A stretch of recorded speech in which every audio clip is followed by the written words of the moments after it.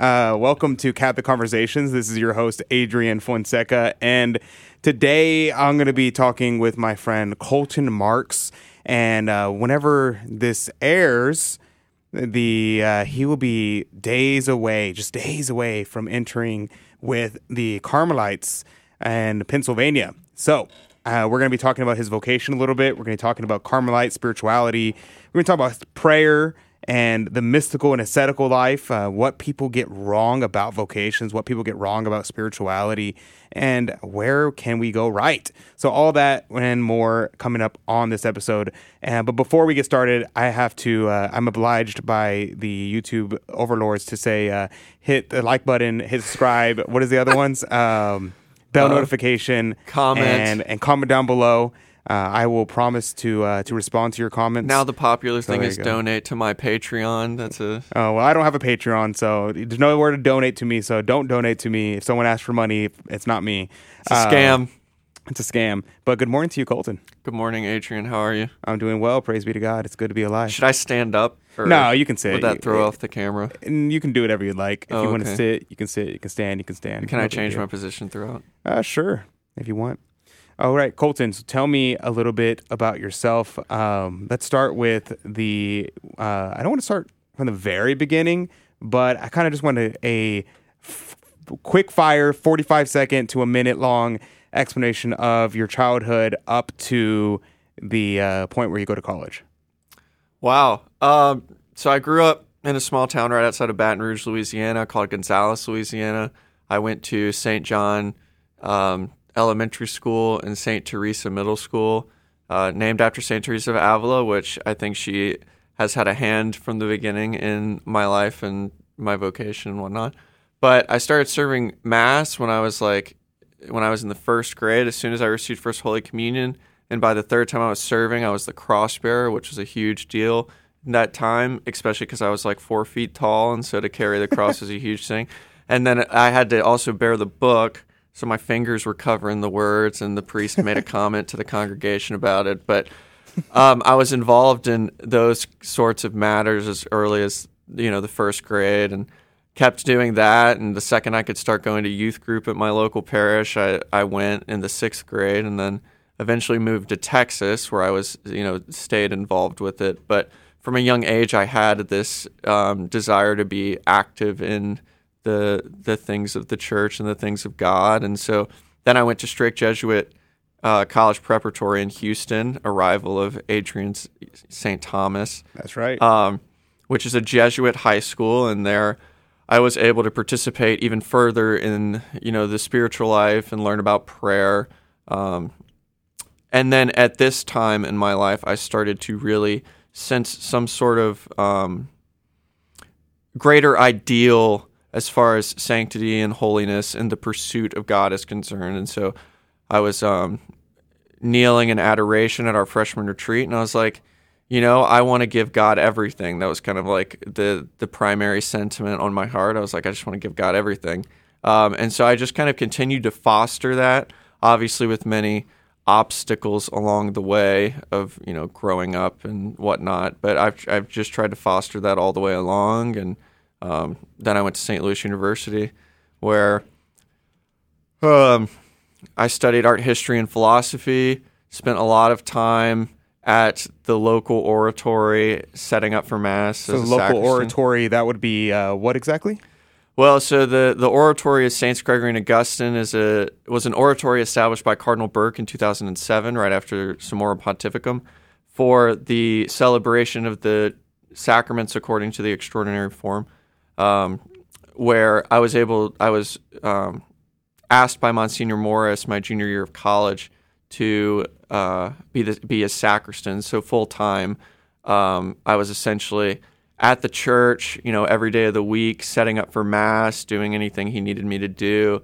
And so just being around the church, having a key to the church, and just having access to our Lord and the Blessed Sacrament, and just being around the Mass every day and whatnot, really allowed the most intense growth in my spiritual maturation, of which the point before, I was involved serving at the Cathedral Basilica in St. Louis, which is this really grand, beautiful church, probably one of the churches in America that can really rival a European church.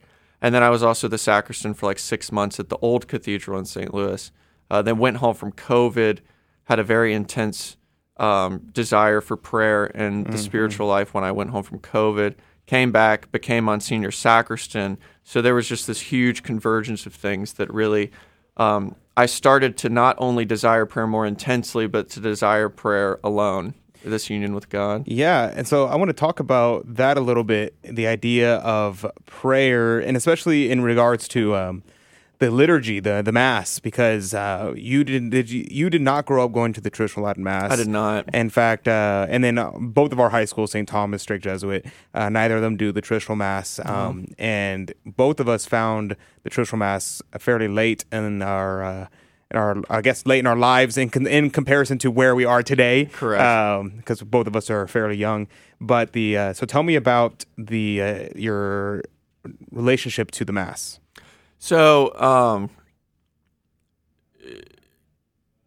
as early as college, having Mass on campus every day wasn't the traditional Mass, but we had Mass on campus every single day, and I was going to daily Mass to some degree my freshman year of high school, but then as I had to start driving myself, that became more difficult to get to.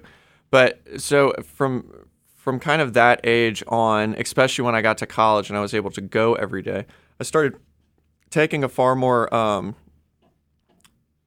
was far more personally invested in the Holy Liturgy, especially serving it.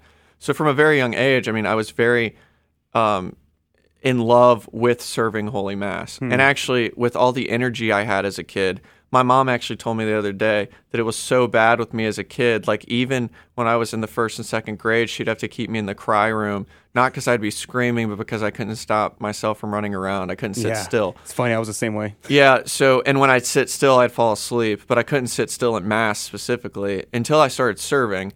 Then I had something to do to occupy myself, and so I always had kind of a great love for serving the priest and serving at the altar. And even my mom pulled up this picture I had drawn from when I was in like the first grade, and it's me in a surplice holding up a crucifix. Yeah, and so she showed that to me the other day because they're clearing out some stuff in the house, and like it was cool that was something I had conceived of drawing that young. But anyway. So then I've had, a love for the Holy Mass, specifically serving Holy Mass since a young age. Then when I got to college, I became a lot more personally invested in it. And then it became my life in sort of a way as being a sacristan at these two parishes. And so I loved Holy Mass, and it was the center of my life. The difficulty was that outside of that, my interior life was lacking. So as far as like mental prayer and rosaries and this, that, and the other. As far as continuing that life of prayer, continuing that life of oblation and sacrifice that really is supposed to be the continuation of the participation in the Holy Mass that we're supposed to do throughout the day. Yeah, so I'm going to stop you there for a second and talk a little bit about that because, I was thinking about myself and my journey through to the traditional Mass and my journey and just growing in holiness and prayer. And, when I was younger, I was all into the Live Teen movement. I was all into all those kind of things. And I didn't even know that silence existed at adoration. Yeah. I thought you were required to have praise and worship music at adoration because I just never experienced otherwise. And so it wasn't until I was like a freshman in college, because my mom grew up, had us praying the rosary and things like that, but I hated it. In fact, I would scammed her into letting me pray the Divine Mercy Chaplet instead of the rosary because it was shorter. That's funny. Because I could do it in 5 minutes. And she was like, fine, at least he's praying. So she let me do that. But in college, I started praying the rosary, and that was really the beginning of me learning about mental prayer and prayer that's more contemplative. Can you explain to me, how would you define mental prayer, and tell me about your journey with trying to develop a more serious spiritual life? Yeah, so that ties into my experience of the traditional Mass. Was that when I started attending the traditional Mass my sophomore year of college, And like I said, the Holy Mass was the center of my life, but my spiritual life outside of that, I loved God and doing things for God, but as far as like cultivating interior devotion was lacking. Until I started going to the traditional Mass, and then I started to actually sit in silence and cultivate a deep and sincere love for God in the silence of the heart. And then eventually that just turned into a greater love for prayer. And then when you start praying outside of Mass, your day just becomes like a continuation of Holy Mass. And so what originally started off was I was praying the Rosary a lot. And praying the Rosary, contemplating the mysteries, reading the Scripture associated with the mysteries, and primarily mental prayer has always been difficult for me because I fall asleep really easily. Like I said, I have all this energy until I sit down and then I fall asleep. But I knew mental prayer was important, but specifically through the traditional Mass and sitting in this silence, I knew that cultivating love for our Lord in silence was important. Because John of the Cross has this quote that God has already spoken the one necessary word of his Son, Christ, and so there are no other words that are needed. Yeah, it's pretty deep. It's a pretty deep thing to contemplate. And so really and God is actually generous enough to us to, while we are speaking and doing other things with our day, he just kind of sits silently waiting for us to come back to him. But it was this continual recourse to our Lord and specifically Our Lady in prayer. But primarily as far as the development of mental prayer in the interior life, it was attending the traditional Mass because of its contemplative spirit. And then also praying the Rosary, which those are formal things, but also just a more continual recollection of God throughout the day. So I remember explicitly, like, I think it was my junior year of college, I just stuck with a prayer, which happened to be the Hail Mary, and I would try to pray that as frequently as I could throughout the day. So anytime my mind was void, and obviously this came with a lot of foibles and failings on my part, but anytime throughout the day that I could step away from something, like that would be the thing that I would want to ring in my head. And why I'm saying all of this is actually what I learned about mental prayer in the interior life is obviously like the 15 minutes a day is really important and necessary. But it's kind of like the Holy Mass is your life out, or the spiritual rewards and benefit of Holy Mass are only subjectively to each individual person as effective as your dispositions.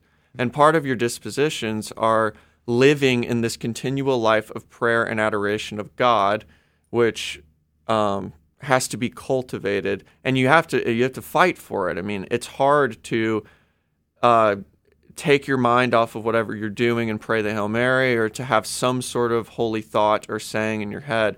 But what happens is when you start to practice that over and over again, you cultivate the spirit of prayer to where it becomes instinctual. So then it's just like second nature, and you're just like picking up groceries, you're like doing schoolwork, and all of a sudden like these holy thoughts and these holy words will come through your head. Yeah, let me talk. Let's talk about for a second the erroneous views of prayer, because when I was trying to learn how to pray, it was very difficult for me, because I would talk to priests, I would talk to people who were supposedly very, very holy, very prayerful, and they would talk and it just wouldn't make sense to me. They would try to explain to me prayer, and I'm like, I just can't do that. And they would say things like, oh, well, it's just talking to God. And I'm like, okay. Yeah. And so I go in adoration, I'd sit there in adoration, and I'm trying, and I'm like, and I'm talking to God, and I sit there in silence, and I'm like, all right, God, what you got for me? Let me know. What's up? Give me the lowdown. Yeah. And I would never hear anything. I wouldn't hear anything. I'm like, oh, well, you have to listen to the interior moving of the hearts. It's like, what does that even mean? And I'm like, what does that even mean? Where is that? It's like, I'm trying. Yeah. So okay. So I started reading the Spiritual Masters, and I'm like blown away by this. Yeah. So tell me a little bit about the erroneous views of prayer, and I mean, obviously you have the really erroneous views of prayer, which is like, oh, empty your mind, and then it's like pseudo Buddhist ideas of meditation, which is not Christian meditation. But tell me erroneous views of prayer and what's the right way to do it. If someone's like, okay, I want to learn how to pray well, teach me how to pray. Yeah, one of the things that's interesting is I was thinking recently about in our modern day, a lot of the time it's because our lives are so noisy and not quiet. A lot of people are like, yeah, I just want to go on a run to clear my mind, or I just want to do this to clear my mind. Like, this is where I go to clear my mind and have my space. Like, some people, work in the yard, or some people garden and all this kind of stuff. And what's funny about the statement, I want to clear my mind, is it's like, what are you clearing your mind for? Like, some people clear their mind to exist in this reality of nothing. I mean, this kind of Buddhist notion of nothingness.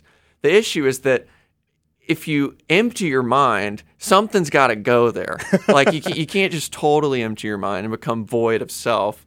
You have to fill it with something. The issue is if you wait too long, Satan will start filling your mind with stuff, or just your human weakness will. So if you're going to empty your mind, it's not a bad thing. And actually, we're supposed to work and labor and whatnot. So it's like, you want to go for a run, that's fine. But instead of just like clearing your head of all thoughts, like think of God, recommend what you're doing to God and whatnot. But there is this issue of prayer has almost become, everyone wants prayer to be simple. They want it to be the simple thing. I just want to go in there and look at Christ. The little way. It's the little way. Right? Yeah. The difficulty is that the laboring in the vineyard that's required for that simplicity of soul is lacking in the Christian life. It takes work today. to be simple. Correct. Yes, to get to that point. And so you read Teresa of Avila, and she's got the analogy of the watering, and she describes this kind of first stage of prayer. This first period of the spiritual life, the purgative way is what it's listed as by most spiritual writers. But she lists this purgative way, and she talks about like that's the gardener watering his garden. Actually, no, it's the pulling from the well. Actually, so it's like pulling from the well to get the water. It's work. And so this laboring in the Lord's vineyard in the early days of prayer can't just be this nothingness of you sitting there. It has to be, and primarily this is revolving around this notion of like specific blocked out prayer every day. So you've got your formal practices like your rosary and your whatnot, but you have to have that space every day for your prayers of the heart. So before you go prayer. forward, as an analogy, I'm thinking of like, you think of the master worksman, the master craftsman who's building a shelf or something. And if I was to build a shelf, it would be very laborious. It would turn out awful. Yeah. It would not be good because I don't know what I'm doing. And it would take me twice the amount of time to do, or 10 times the amount of time to do, where you see the master craftsman doing the exact same thing and he does it and it looks simple. It looks easy. But he didn't get that way just by... He just did it once, and he was like, "Oop! I'm simply made this thing." It took years and years of honing the skill where he makes the task of building a shelf look simple. Yeah, this is the interesting thing is that like, we apply so much time and effort and ages and generations to like perfecting things. I mean, LeBron James is the greatest athlete in the world. Allegedly. And it's like he did not become the greatest athlete in the world by doing nothing. Right. He had to work for it. And now it's like, I mean, it looks so smooth and simple and whatnot, but that's not how it was always. And even now he still has to work for it. But in the same kind of analogy can be applied to the supernatural life, is that at some points you can only go so far because of the grace that's provided to you by God. So there is the limit to that, just like in some ways there's a physical limit to what an NBA athlete can do. Like, not everyone can become LeBron James. Not everyone will become Teresa of Avila with all these mystical abilities. However, the early stages of the spiritual life, which is where most people are, is this purgative way of, and this has been lined out as far as the practice of it. Some spiritual traditions are more strict on it than others. The Jesuits have the most formal of it. The Franciscans probably have the least formal concept of it. because they have this kind of line that formality kills intimacy. But at the same time, that doesn't mean you just do nothing. So the Carmelites have this way of looking at it of really, and this is kind of the general consensus, just in different forms of expression, of prayer is union with God. Prayer is this, heart-to-heart encounter with Christ. In the early stages of the spiritual life, that's primarily through the exercising of the faculties. So we have the higher faculties and the lower faculties of the soul. You've got the will and the intellect as the higher faculties, and then the memory and the imagination as the lower faculties. And so you have to exercise yourself in these faculties. You have to work in the Lord's vineyard of prayer and grace and whatnot to grow in intimacy with Him, because that's really what prayer is spending time in intimacy with Christ. And so ultimately, like how this looks on a practical level is you block out 15 minutes a day, or and as you progress, maybe you can make that more. But there's actually the father of Catherine Drexel, Saint Catherine Drexel. He was a wealthy banker who was worth like millions and millions of dollars, and a long time ago. So that was a lot of money. And he would do 30 minutes of mental prayer every single day. Wow. Yeah. So you do 30 minutes of mental prayer every single day at the beginning of the day. The point being is that what happens is you do this. People like block out like their yoga time. Like I need my 30 minutes of yoga, or I need my 30 minutes of what do they call it? Not meditation. Journaling or meditation. So I mean, people can block out time for their quote unquote mental health. Even more so, because the word mental, I mean, we're talking about whenever people say mental, they don't really know what they mean. What they mean is the soul. Yeah. And then so instead of doing mental health, they need to have the health of the soul. And I'll let you continue. Yeah, it's this the secular world actually has a pretty, disciplined understanding of this. Like you've got people that will journal and meditate every day. Mm-hmm. What they're meditating on, they're really just like thinking about their life and whatnot. But you've got meditative people. The beautiful thing is that when you join this to grace, there's this explosion point at the right direction. Love in the soul. Yeah. So where this kind of comes to its head is like at the beginning ages of the spiritual life are meditations upon the mysteries of the faith. So say you've got the scriptures, and Teresa was very emphatic upon you need a book. And Teresa of Avila said she could not pray without a book for 10, 15 years. Christ had to become literally a living book for her. Wow.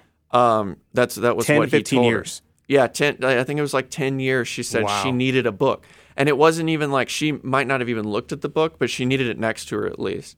Meaning that you need, and various people have various abilities and talents in this regard. She was kind of on the lower end of talent as regard to the imagination and the intellect. So she needed a book. I'm assuming a temperament matters. Yeah, but part of it is you take subject matter. So whether that's prior holy thoughts you've had, or that's stuff you're reading actively in the scriptures, or having a book with you, you're taking that, you're taking subject matter, you're thinking about it. It's kind of like the cow chewing grass. Mm-hmm. You're just slowly kind of, chewing, soaking in the mystery, thinking about it with your mind, not just in an abstract way, but in a very real and practical way.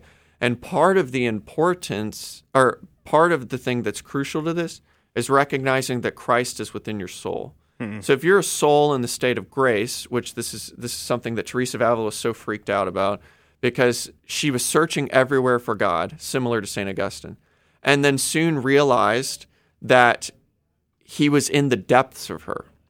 And this is a very real interiorization. It's not just like, and it's kind of localized, and some theologians have tried to explore like where that may be. But anyway, the point is that the fundamental principle is that Christ is actually dwelling within you. And so you are trying to seek him interiorly through thinking, because in these stages where we're not like contemplatively gifted yet, we haven't warranted the grace for it. In these early stages, we have to think upon Christ and his mysteries and come to the realization that he's in our soul. So you use the memory or the imagination or some sort of subject matter of a book or whatnot. You use the intellect to chew on the grass, to think over Christ, and then it ends in acts of the will, acts of the affections. So this is kind of where the private conversatio or the colloquy, as spiritual writers call it, this conversation with Christ, this intimate sharing of love with Christ, where you're telling Christ you love him, you're listening and whatnot. And this listening isn't just sitting there idle, because actually the spiritual writers say that in absence of any sort of, kind of movement from God, you are to be talking to God or reading something or whatnot. You're not just to remain there idle.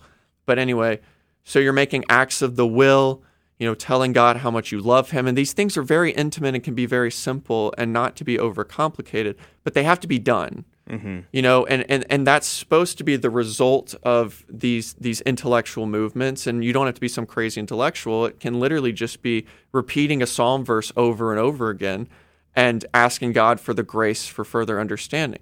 And God might not even grace you with that, but part of it is the continual placing yourself in the presence of God, who dwells in your soul every day. God will reward you. And I'll tell you right now, a lot of the times in mental prayer, I fall asleep. Yeah. Like I said earlier, if I'm not doing Holy something, I sleep. Yeah. So it's like sometimes you do, your napsio, where instead of actually doing something, you fall asleep. And it's like Therese talks about this all the time. She'd fall asleep all the time. I actually would like to have an actual number of how many times she'd fall asleep, but that's not in her story of a soul. She would talk about falling asleep all the time. The important part, though, is the act of the will. Of you've said for this block every single day, regardless of whether I fall asleep or, something crazy happens, I'm going to do it. It's that act of the will that God will grace. And so just trying to think of him, the graces of your prayer don't have to occur during your prayer. God might actually leave you totally dry, and 5 years from now, you'll receive like those kind of holy thoughts. But I find myself all the time, like I'll have kind of like a lazy mental prayer, or I won't be as on top of it or whatnot, because it's not about you. It's about the graces that are being infused into the soul. It's not about you. It's not about you. That's love the that. Crazy thing. Yeah. Because even though... What is it the saying? It's like, the saying is like, I forget how it goes. Something along the lines of, humility is not thinking less of yourself, it's thinking of yourself less. You're thinking more of God. Yeah. Now, this is an important point, because the secular world has erroneously, kind of forgotten or neglected their soul. The fact that their soul is a living tabernacle of the Holy Trinity. And that's because, of sin and the blindness of sin and all this kind of stuff. The problem is like when you remove this presence of God, then it becomes all about yourself. Yeah. So prayer isn't some egocentric, like, I'm just going to sit off by myself and meditate and no one bother me and no one look at me and no one talk to me. No, prayer is this finding Christ within you. Yeah, that's really important, because I was reading The Mystical Evolution by Father Arentero. I never know how to say his name. Father John Arentero, Dominican priest.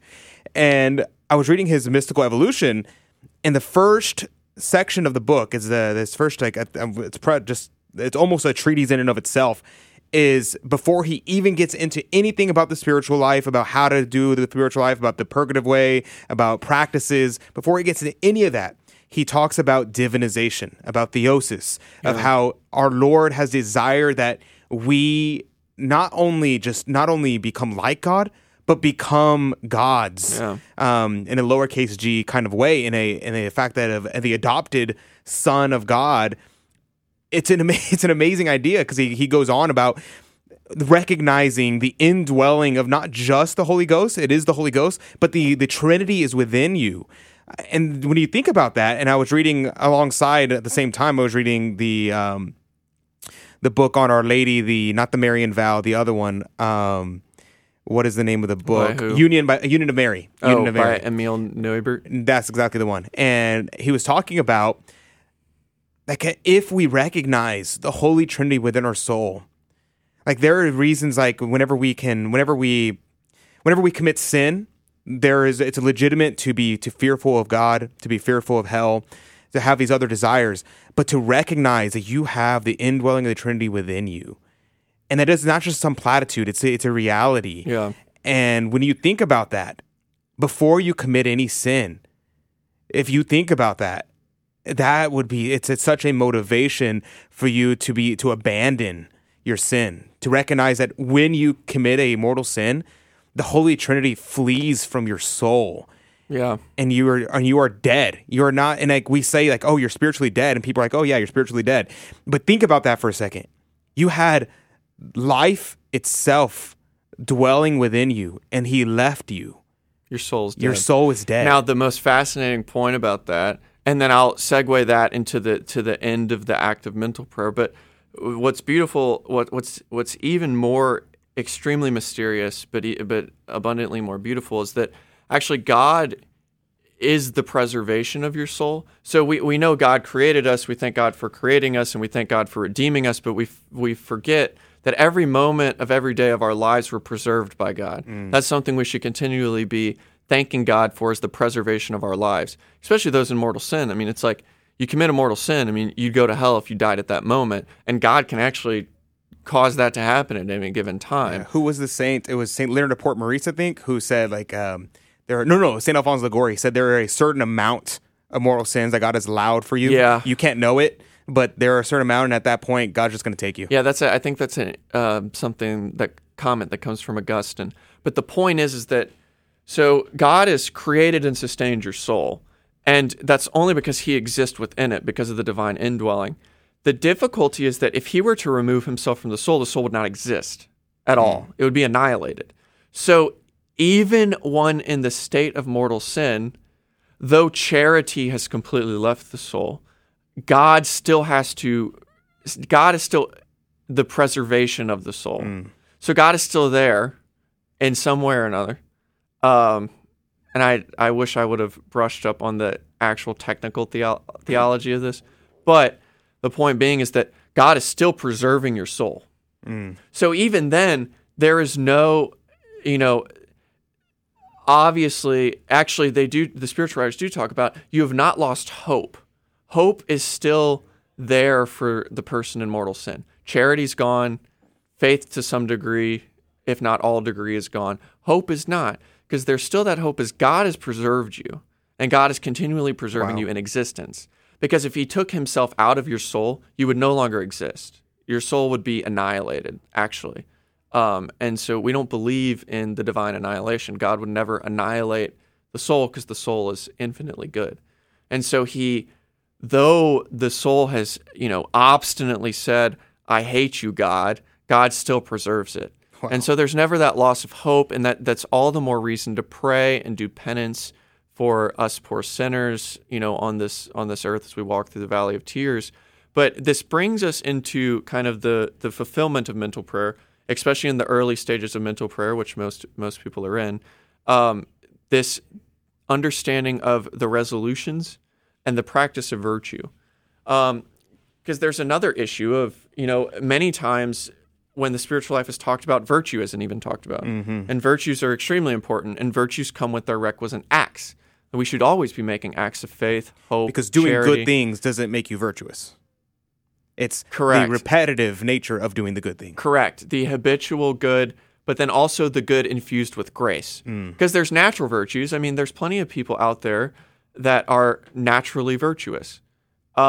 But as far as they're not in the state of grace. They don't have a sacramental life. A lot of people in the secular world are very generous with their money and their time and this, that, and the other, and they're virtuous in that way, and they're good, but they don't have grace within their soul. So it's like a lot of people say, well, why don't good people make it to heaven? Like, why do you have to be in the church and all this kind of stuff? It's like, well, because you can't just be a good person to be saved. You have to have Christ within you. And to have Christ within you, you have to have a sacramental life, or at least some understanding of it. I mean, you can have, baptism by desire or baptism by blood or whatnot, but you have to. So going back to this resolution and virtue, after you've made these affections of the will, you've dived deeper into the mystery of Christ, and then you've made these affections of the will. Your love of God is increased because of these, pious reflections you've made. and God's graced you with these because you wouldn't have them without His grace. Now you have to make resolutions. And even if God's left you dry and arid, you still need to make resolution. I resolved today to not speak poorly of someone, or I resolved today to not spend as much time on my phone, or to be more recollected in prayer. One of my dearest beloved saints, Luis de Puente, if you read his life, he's continually making this firm resolution that any time he is not kind of consumed in some other occupation or taken away in some other occupation of his day, because he was a Jesuit, so he had many things to tend to throughout the day, he would spend time in prayer. So at the end of his life, it was actually said of him that he spent more time in front of the Blessed Sacrament than anywhere else in his entire life. Wow. Because he would spend any moment of the day free from any, office of his in prayer. And I mean, that is an extremely beautiful resolution to have of God, I'm not going to go immediately to a YouTube video, or I'm not immediately going to go to the next thing. I'm going to kneel down for 5 minutes and, offer some divine praises. This is why the office is such a beautiful practice, or even the rosary or the 3 Hail Marys or whatever. It's just continually making prayer part of your day. And what you'll notice is that when you start taking time out to a formal chunk of time out each day, and this could actually be prayed through the rosary, because Teresa of Avila doesn't really buy into this whole there's vocal prayer and then there's mental prayer, because she believes that any prayer made in understanding of who you're praying to and recollection of who you're praying to and awareness of His presence, any prayer sincerely offered to the Divine Master to whom you pray is a mental prayer. I mean, it's an exercise of the intellect unto God. And so even looking at a pious image, just looking at a pious image and, adoring our Lord and His sacred humanity, who Teresa of Avila was greatly devoted to. She says those who lose the sacred humanity of Christ lose Christ Himself. Because there's also this erroneous opinion of the super contemplative, where there's all these super contemplatives out there that are oh, well, I just think of the divinity in my soul. I just think of the divinity. And then I have these high contemplations. And they're you don't need, at some point you'll grow past Christ's sacred humanity. His wounds, His body that was crucified, and you just think of God in His pure essence. Sounds sounds lofty. Yeah, sounds lofty. Sounds like some of these, modern concepts of religion. Yeah, these people that just want to think of God in His pure essence. But then you forget that God became incarnate for us. And so Teresa says that even in the 7th, 6th, and 7th mansions, I mean, we're talking about full union with Christ. One has to remember the sacred humanity. Because the sacred humanity of Christ was never separated from Almighty God. I mean, Christ continually, in His incarnate body, experienced the beatific vision and union with Almighty God. He was never separated from the Trinitarian life. And so to think continuously on the sacred humanity and whatnot. But this has to be exercised in resolve. I mean, you have to have resolution to hate sin and love Christ. If you're growing in love of Christ, you will grow in hatred of sin.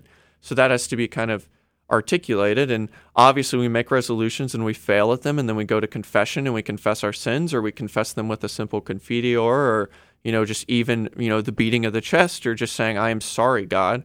But part of doing this formal act of prayer, never to make it too formalized as to lose the heart in it all, but making this formal act of prayer each day, and then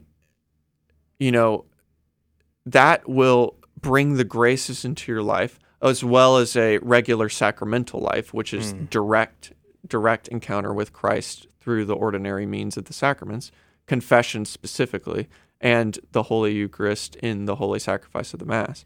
Experiencing these things every day, and then you will receive the graces to become more aware and present of God, to the point where your life will become a continual prayer, as Paul says. It's interesting. There's a dozen places we can go with that, but I want to transition a little bit to talking about vocations. But a brief thing about what you're saying there. It's interesting to me to think about the idea of mental prayer in that most people don't realize that these things are attainable in our lives. We kind of think that these things are for the saints. Now, there are, like you were mentioning earlier, there's a degree of holiness to which we can reach, that God has given us the grace to achieve, that sometimes, like, we're never going to be Teresa of Avila, assuming, I mean, maybe you, particular person who's listening, might have that grace, but in general, most people will not be Teresa of Avila. And most people will not encounter the dark night of the soul. That's the other thing. People often because you're arid in prayer does not mean you've attained the dark night. People, people think that they, every time that they feel as if they have desolation in prayer, that they are in the dark night of the soul. Yeah, but that's like advanced level. You got to go through the dark night of the senses first, right? So. You're a little couple steps removed. But there is this universal call to holiness of actually all Christians are called to, objectively, the perfection of charity within their soul. Some people attain that further or less, but you, regardless of your state in life, you have to pursue that to its degree. Now, the degree you can be the perfect that you are able to be. Correct. Now, or at least actively pursuing it in goodwill.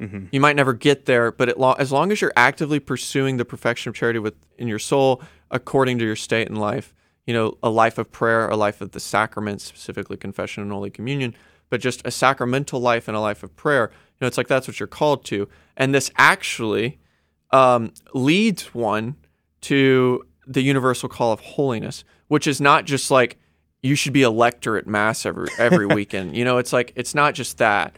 It's more of a mystical participation in the divine life of Christ that we've all been called to.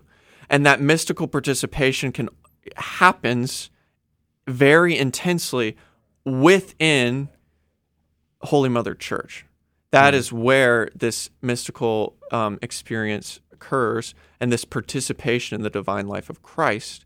And by mystical participation, I just mean the life of grace within the soul, but that will actually elevate you unto what is called infused contemplation. Now, all the technical theology I do not have on the top of my head right now, but we just spoke about meditation, making that meditative, that purgative way. You're purging yourself of your sin and whatnot. Then you will move into this kind of prayer of simple regard, which is one step below the prayer of quiet, as Teresa of Avila articulates it, or maybe it's the other way around. But this prayer of simple regard is basically like, so in mental prayer in the early stages, you're like thinking point, like you have all these thoughts about, this divine mystery. The prayer of simple regard is like, you simply regard one point. Okay. The prayer of quiet is, how much do I want to say without having refreshed? The prayer of quiet, more or less, is like the stage before contemplation. But the point being, contemplation has its various stages too, but it starts around Mansion 4. Teresa starts to talk about this idea of contemplation, so 4 through 7, being the infusion of grace within the soul. So, or the infusion of prayer within the soul from God. So it's not you simply making this act of the intellect and will, and then resolutions. It's more of God as the primary actor in prayer. He's drawing you into his heart very intimately, and that is a level of the spiritual life that all people are called to. That's this universal call of holiness, as it's traditionally explained. All people are called to. Teresa of Avila even says very few people actually reach it because they hold themselves back. Wow. But part of it is actually, Balthazar Alvarez, who Teresa of Avila regarded with the highest of love, and she said he attained the highest sanctity of anyone on earth at that time. She had a vision of him ascending into heavenly glory. Wow. He wrote a testimony of himself. Now, he was a very intense, holy religious, mind that. He used the same form and method of prayer, this meditative stage that we went through of the intellect, the will, and then resolutions. He did that same thing for 16 years, very intensely. He did that for 16 years before God called him into more intimate converse with him.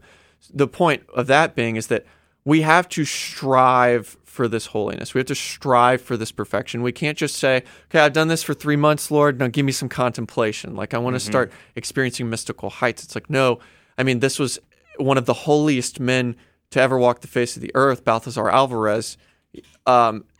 It took him 16 years to get to that point of intense working in the vineyard in religious life. Now, part of this is also God will grant you this grace. So part of it's his will and his timing.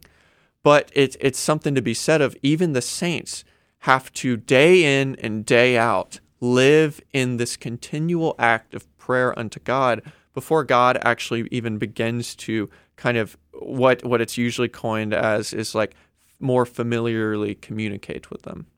Yeah, I hate to make a right turn, but we're gonna no, you can transition take the right turn. That was because a good transition because I mean that we could talk about this for hours. I mean, and people have, but praise be to God. Read some books, guys. Yes, Spiritual reading is very necessary. Absolutely. What I've realized there is that reading good, holy books throughout the day not only gives you more matter for your spiritual prayer, when you do that 15 minutes or 30 minutes, whatever it is, 10 minutes a day of just like thinking upon Christ and loving him in the depths of your soul, you have to substantiate that with the rosary, substantiate it with the spiritual reading, doing good, holy spiritual reading, and learning the faith. Not just faith in... Not just apologetics. Yeah, not just like defending the faith, like defending the Catholic faith or the Catholic Church. Like think of faith as the virtue of faith. Right. Learning about the mysteries of Christ. Yes. Christ's life of the soul are these conferences from Blessed Columba Marmion that like his whole...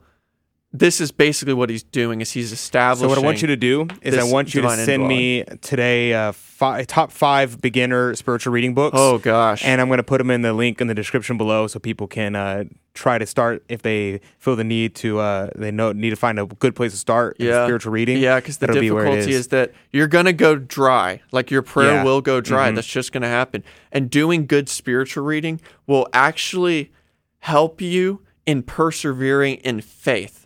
Because once you read these books, and they'll help you with especially since today we don't have good spiritual directors and understand. I was reading. I forgot who I was reading. I think it was Father John. He was saying how bad spiritual directors actually cause worse. Teresa of Avila more would damage agree with to you that. than having no spiritual director at all. Yeah. So sometimes, especially today, whenever like the priests are just not taught. We were talking to a priest friend of ours, and I won't mention names, but we were saying, talking to him, and he's mentioning how he never learned the spiritual life. They just don't. They don't learn the spiritual life in the way that the traditional faith was taught. Have articulated it. But let's move over to vocations. Let's talk a little bit about vocations. So vocations, what a mystery, my friend. What a mystery it is. An unnecessary mystery. An unnecessary mystery, Father one might Richard say. Butler says. And so, people talk about vocation. They're like, okay, I got to discern my vocation. I got to think hard about it. I got to, I'm feeling that I'm trying to meditate on the life. I'm trying to feel the movement of the Spirit. I'm trying to think about these things. Well, I have no idea what I'm doing, my friend. The deepest of my heart. I'm listening to him in the quiet breeze. What am I doing, Colton? I need to discern my vocation. What's going on? What should I do? Yeah, the reality is... So what's funny is... So Adrian, the mystery we're referencing is this book right here called Religious Vocation, An Unnecessary Mystery by Father Richard Butler, OP, Order of Preachers. He's a great Thomist. But he's answering actually a theological controversy that's popping up as early as the early 1900s that has even more intensified in the day and age we're in now. And what he mentions is, so in the early 1900s, so he's even seeing this in his own time when there's 300,000 men's religious and 800,000 women's religious in the world. Now that number's much smaller, and things have only become more complicated. But what he's writing the book for is to relieve the soul of all these agonizing pains and stresses and overcomplications of the pursuit of what he calls the religious vocation. Now, the religious vocation is a very constructed term. It's a very modern term, at least theologically. And it really, you don't really see the word itself used, those two words together as a compound noun. in the fathers or anything like that. So he breaks it down to its essentials of the religious life is the living of the evangelical counsels: poverty, chastity, and obedience. And these are written about a lot by the fathers. St. Augustine even has a comment because someone says, well, what if everyone just started living the evangelical counsels? Like, What a way to end the world. well, he goes, that doesn't sound very sound, like some people have to get married and prolong the race. He goes, well, I think the more souls would be saved and the kingdom of God would be hastened more quickly. So it's like, the point being is that the religious life is simply, in its essence, the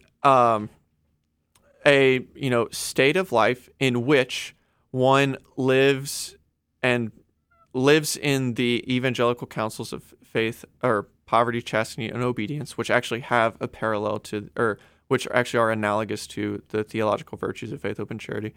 But the living out of poverty, chastity, and obedience towards the perfection of charity in the soul in union with God. The contemplative religious life is there to remove all impediments to the perfection of charity within the soul, which is union with God, the beatific life, the blessed life, the heavenly life. That is what religious life is in its essence. It's the living of the evangelical counsels towards the perfection of union with God. You want to live in heaven. Some religious are just like, I just want to start doing that now. So it's like, that's where your contemplative religious life comes from. It's like, you've got these people that are like, I just want to start living in heaven now, so I'm going to join holy religion. Now, that doesn't mean you have this blissful existence. The means are very purifying, because basically you're saying, I don't want to go to purgatory, so you start living a purgative life now. So your religious life, especially the contemplative religious life, but all religious life lived in earnest, is a life of purgation. It's an uncomfortable life. It is a life that wishes to remove stain of sin in this life so that we can more perfectly, intimately, and immediately view the face of God in heaven. But Colton, whenever I go visit these religious communities, it seems so easy, so nice. Well, like I get steak dinners. I have poverty, but I got a nice bed, good pillows, nice clothes. Yeah. It's very comfortable. We live in a very difficult and confused age, but just to the principles of vocation, of like this perfection of union with God within the soul, this beatific life. So like, your means in the religious life are the cross, and your means are, obviously the virtues, but it's the cross. It's a life of suffering. It's a life of faith. So you're persevering in faith as intensely as possible. Because really, you've given up, by this point, material possessions. You've given up, and so on your point, if you see religious living lives that are not in sync with poverty, chastity, and obedience, and at least in line with, kind of the foundings of their order, then you should not join them. You should join an order that, one, talks about virtue and vice, talks about the perfection of charity within the soul. An order that lives a prayerful and holy life, but an order that is faithful to the principles of their founders, and primarily in living a life in accordance with their rule, and living a life of prayer and penance, specifically penance. We've lost a lot of penance in the religious life. But the beautiful thing is that this life of perfect union with God, this life of the cross, this life of intense faith, because you've given up possessions, you've given up material possessions with poverty, you've given up, physical, effective intimacy with another through chastity. You've given up that kind of prolonging of your race, of your name, of your patrimony. Yourself. You want to prolong your existence. People prolong their existence through their children. That's their legacy. So you've given up any sort of legacy of family, of this, that, and the other, and you've given up your own will in renouncing it in the hands of your superiors. So you are a poor man, you're a chaste man, and you're an obedient man, and you're a dead man. So you've given up all things for God, which means your faith and hope will just be all the more perfected and strengthened, because you've said, I want to live a life totally for heaven. And you understand with the understanding that that's not going to be some blissful stroll through flowers and roses, and I'm not going to religious life to live some sort of quiet life in the wilderness, or It's just not quietism. yeah. We're not just trying to like live a quiet life, a peaceful existence, free of the world and taxes and children and bottles and formula and diapers and all this kind of stuff. Like we're not trying to flee jobs and money and this, that, and the other. We're seeking God. We're seeking God in the fullest, with the fullest of our being, through poverty, chastity, and obedience, and that will lead to a life of intense faith, hope, and charity, and the perfection of charity within the soul unto that beatific vision. So you live for that vision that you will once see, not having seen it. Blessed are those who have seen but not believed. With the religious, that's most intensely, real. Believe without seeing is what you meant. That's what I meant.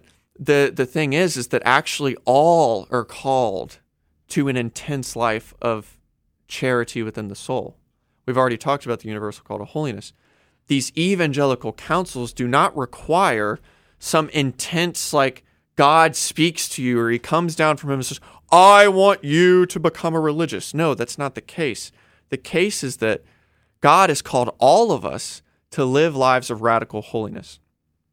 Now, depending on our various, infirmities or physical states or mental, psychological states or whatnot, we might be subjectively not called to live the religious life. Not all people can live the religious life. But Christ has objectively invited or challenged all people. So this word called, especially in this modern age, which is what Father Butler talks about, comes with this huge sentiment of like, you have to be like mystically or divinely spoken to in somewhere. You have to hear this voice or search for something in the depths of your heart, which leads people in this agonizing search for like, well, have I heard a voice? Have I not heard a voice? I'm so confused and whatnot.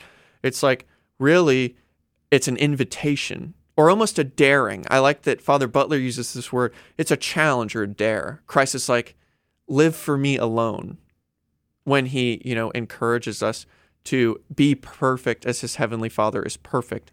He is inviting us and challenging us intensely to pursue this angelic life, this beatific life, this life that seeks the vision of him alone. And they seek this life through faith, the same vision of Christ that's in the most blessed sacrament, same vision of Christ in heaven. However, or it's the same Christ. However, one you see through faith, the other you see directly. And so it's that direct and immediate desire for heaven that you live for. And this is for all people. So tell me, Colton, let's get very practical for a second. Someone goes up to you, and we can use yourself as an example. Someone goes up to you and says, Colton, I think I might be called to religious life. I'm discerning a vocation. What should I do? What advice would you give them? Or maybe you want to give example from your life, or maybe you don't. But what would you say? Well, what's funny is like if you go to Thomas Aquinas on this, your whole life's going to be wrecked. Yeah, honestly, because Thomas Aquinas is he's one of the most fun people to read on this matter. Because Thomas Aquinas is like, well, even if Satan were to lead you to religious life, you should still do it. Because I think part of it is recognizing the great good. I mean, everything I've explained to you up till this point about religious vocation, it's just the greatest good imaginable for one walking in this valley of tears. It is the greatest good of life of complete union with God. You don't vow yourself to another person, which is a great and beautiful thing that God has sanctified. He created Eve for Adam so that they can have this intimate union of persons. However, how much more beautiful and good and intimate is it to vow yourself to God himself? I want nothing other than God. And so really the thing is Thomas Aquinas says that, it boils down to the religious proposition of sorts, like the Latin, that's what the Latin like most directly looks like, at least. But it's this act of the will, this desire of the will. So really, like if someone has this intense desire to live a life for God, and they have the ability to do as such within a religious institute, some sort of religious order or community or whatnot, my next thing is like, what are you waiting for? I mean, like, how good of a good it is. great of a thing the religious life is. Like, what are you waiting on? So part of it is pursuing it further. Part of it is the issue is that we've run into this like vocational confusion of like the married life and the religious life being equal, when in reality the religious life is the highest good. Not that, I mean, marriage is a beautiful and sanctifying thing, but religious life is still the highest good because you've reserved yourself for God alone. So part of it is actually looking into the religious life as far as is possible before entertaining kind of the marital state. And so, and that's actually a trap a lot of people get caught in, is they start dating or they find someone they like and they're like, well, I'm attracted to her and this kind of stuff or him or whatnot. And so you start dating and you're like, oh, well, I must be called to marriage. Well, it's like, sure, you're going to be called to marriage, or you're going to think you're called to marriage. Everyone's called to marriage, naturally. Naturally, everyone is called to marriage. And the difficult thing is that if you immediately go to that which is natural, you'll forget the supernatural. It is hard when you look at an order that fasts 7 months out of the year and wakes up in the middle of the night and sleeps on straw beds and doesn't have electricity to be like, I am in love.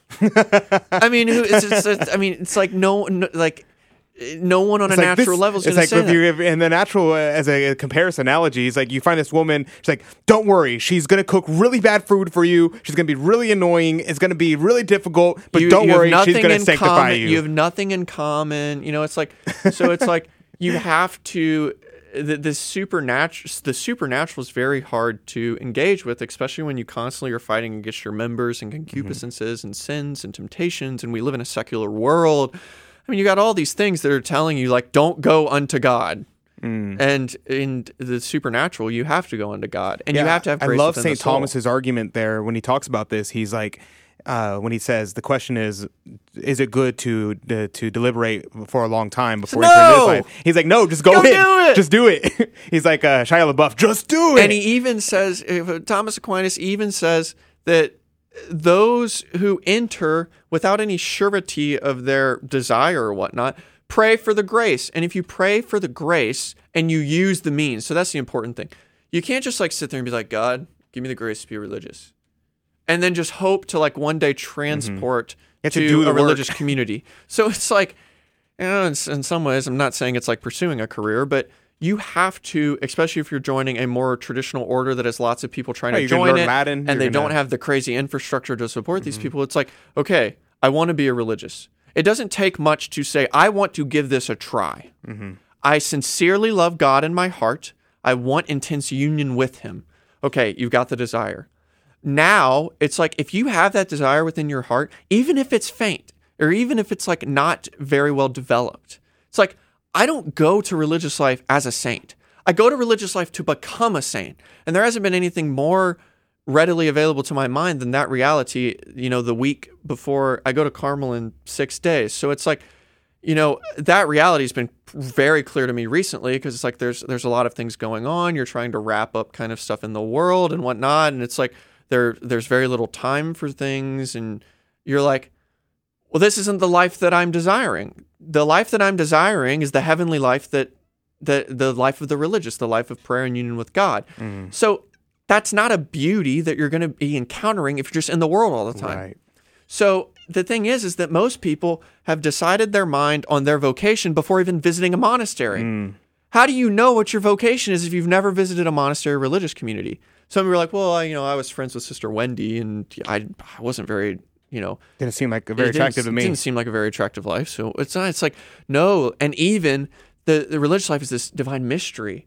You're going into the darkness in many ways, because faith is illuminating. But in the early stage, faith is just this dark cloud, because the light, the immense light of Christ blinds you at first. When you start to live for him alone, it's like this immense light of Christ, this heavenly glory kind of blinds you. So you're thrown into this darkness of like, yes, I am waking up in the middle of the night. I'm fasting a lot, like doing these very intense penances and, austerities. And it's like, and not all religious communities are like that. You can join an active community that doesn't do this and whatnot. Like that's actually the one thing Thomas Aquinas does say you should deliberate on or ask for someone's opinion is the particular where you should go. So really, I really challenge and encourage all those who desire to radically love God to more greatly entertain this reality of vocation within their souls, and not as like this deep calling within my heart that I need to find a voice from God. And some people might genuinely have that, but that's very extraordinary. That's not the ordinary way in which God brings us to Him in religious life. But God challenges all of us in the Gospels to live the life of the Gospels, which is in line with the religious life. And so it's like I really encourage many people to, if you have this intense desire for Christ, seek it out and see where it takes you. I mean, God will close and open doors here and there. Go visit some communities, like even if it's just like going to mass at a community every day, just to see kind of like their liturgical life, or start reading up on them. And even then it's not enough. Like you can't just read up on a religious order on the internet and have your mind made up. If I did that, I would have never joined this place because they have like one page. Not until it was like a few months ago that they finally added photos. It's like when I first found the website, they didn't even have photos of the community. I didn't even know this place existed. Like, it's like some days you'd be like, well, I know they exist because I'm emailing the prior and all this kind of stuff. It's like, I have no sort of like record. So it's like, you can't just look at a website even. Right. Like I sincerely encourage all generous youth. It really is a question of generosity of soul. And Teresa of Avila would say that. I mean, even our Lord realizes this is like, the rich young man who comes up to him and is like, I've lived all these commandments and whatnot. And Christ goes, sell all you have and follow me. And the man walks away sad. It's because he's lacking in this generosity. He's not ready for this perfection of kind of, these intense callings of our Lord. Christ right there and then is daring him, just as he dares all of us, to follow me intimately, in poverty, chastity, and obedience. And the guy walks away sad because he had many possessions. He had many things and that wasn't to say he wasn't a good, holy man. He was a righteous man who had held the commandments. But he was lacking in that generosity for the fulfillment of that. And so really, like, all it comes down to is, are you generously willing to give yourself to God? Amen. And that comes with some practical realities of, you have to have a life of prayer, you have to have a sacramental life, like these things have to be present. But are you willing to die for God in many ways? Die to your desires in the world and live in Him. Your life is hidden away with Christ and God, and it will be revealed unto His glory when He comes. That's what Paul says. So it's like, do you have an intense desire for that? And that doesn't have to be like, I really feel drawn to this. You might be repugnant to it. You might be like, this sounds horrible, but I recognize the great good in it. I, with faith, perceive what is such a great good. It might, your members might be reviled to it. Sleeping in a wooden hut in 20-degree weather isn't all that desirous to one who's like, I just want to be warm. But it is desirous to one who wants to give themselves generously to God. So it's like, do you generously want to give your life to God? If the answer is yes, then at that point it's like, has God given me the grace? Because all is grace anyway. Has God given me the grace to practically live that out in a specific community or institute? If God has given you the grace to observe the life of a specific community or institute, then ask no further and pursue it. Amen. Then at that point, once you pursue it, God will open and close all these doors and He'll help your discernment in that way. But if you have a genuine desire to love God intensely within the soul, and part of this is not just like, conjuring up some sort of sentiment in your heart. Part of it is actually exploring the intensity to which that has to be realized. So reading about the evangelical councils and what they actually entail, and then also just like recognizing the austerities and, the things that you sacrifice for religious life, like just a sincere recognition of those things and kind of a coming to terms with them, in prayer and in grace. That itself is, kind of this willful desire. You've made an act of the will. So part of it is just pursuing it and begging the grace of God. And that's the thing, is you're not going to be perfected in this immediately. So this takes years. It's like, because Father Butler does address the idea of the lost vocation, of people do join places and then they claim they never had a vocation in the first place. It's like, well, that could be the case, or something else happened, or or simply someone was lax in their religious observance. They didn't use the ordinary means. So, nature or grace builds upon nature, not the other way around. You use the means available to you, attend Holy Mass, pray your rosary, pray, live a sacramental life, be obedient to your superiors, act in the virtues, faith, hope, and charity, in the cardinal virtues as well.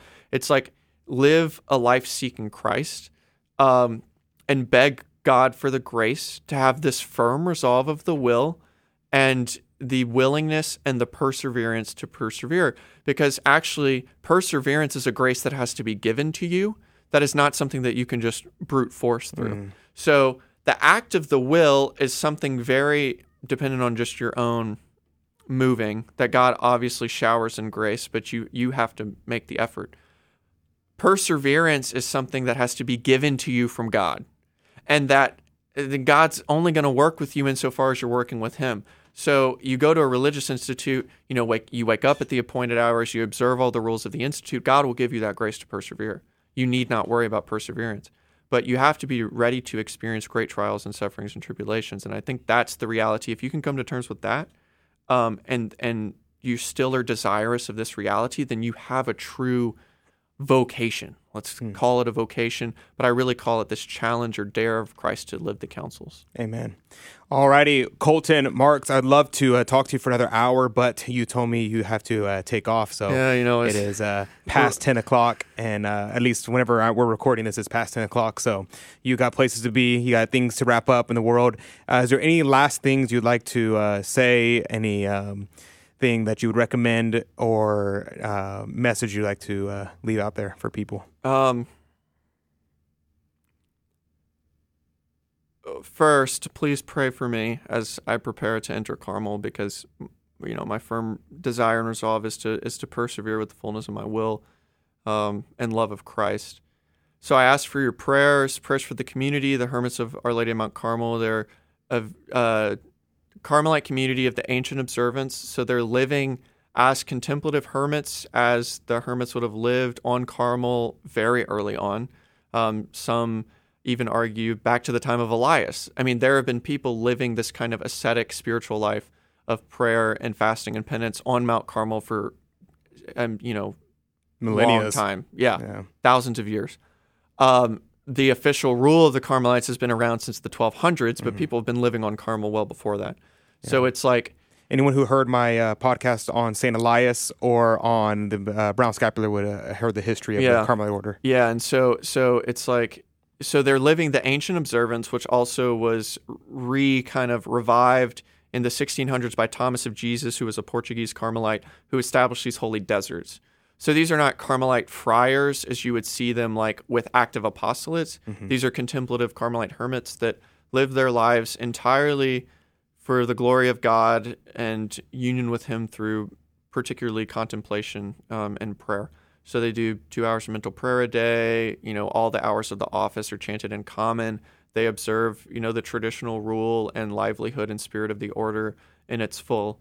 And they're a community that needs prayers and, monetary donations and all this kind of stuff. They're the Hermits of Our Lady of Mount Carmel in Fairfield, Pennsylvania, a beautiful traditional religious community that will do great things for the glory of God. But if there's one thing I can leave with you is just, I guess, the challenge of Christ in the Gospels to, the precept to love your Lord, your God, with all your heart and all your mind and all your soul and all your strength, and your neighbor as yourself, and love Christ and his Sacred Heart with the love of Our Lady's Immaculate Heart, and love Our Lady with the Sacred Heart of our Lord Jesus Christ. And in doing so, you'll attain, union and happiness with them. Amen. Amen. Thank you very much, Colton. God bless you. I will be missing you, and I will let everybody know what your name is as soon as I find out. I'm sure you'll get a letter to your family, and somehow I'll find out what your religious name is. You'll be missed, but let us keep each other. Yes, but please pray for me, and please do not feel yourself, unworthy to take on such a call. Christ is challenged all of us to live the counsels. Don't hesitate or feel scared to actually pursue that in the religious life. Amen. Alrighty, praise be to God, and thank you for joining us. If you have any questions, comments, or concerns, well, if you have questions or comments for Colton by the time you comment, I have no chance of getting it to him, so sorry about that. But if you have any questions, comments, or concerns for me, you can leave it down in a comment below, like, subscribe, hit the bell notification, share this with anyone you think would find this beneficial on how to pray about vocation in that like manner. And if you have, we'll close out with a Ave in a second, but you have something else? Adrian will leave the website to the hermits in the description. Yeah, I'll leave anything that Colton wants me to put in the description will be there in the description. So book recommendations, website to the Carmel, and anything else that he mentioned. So make sure to read the description of this episode. But let's pray, close out in an Ave. In the name of the Father, and the Son, and the Holy Ghost. Amen. Ave Maria, gratia plena, Dominus tecum, benedicta tu mulieribus, et benedictus fructus ventris tui, Iesus. Maria, Mater Dei, ora pro nobis peccatoribus, nunc et in hora mortis nostrae. Amen. Saint Teresa of Avila, pray for us. Saint Elias, pray for us. In the name of the Father, and the Son, and the Holy Ghost. Amen. Shout out to Father Luis. If you check your text messages 6 weeks from now, you'll see that we did our video.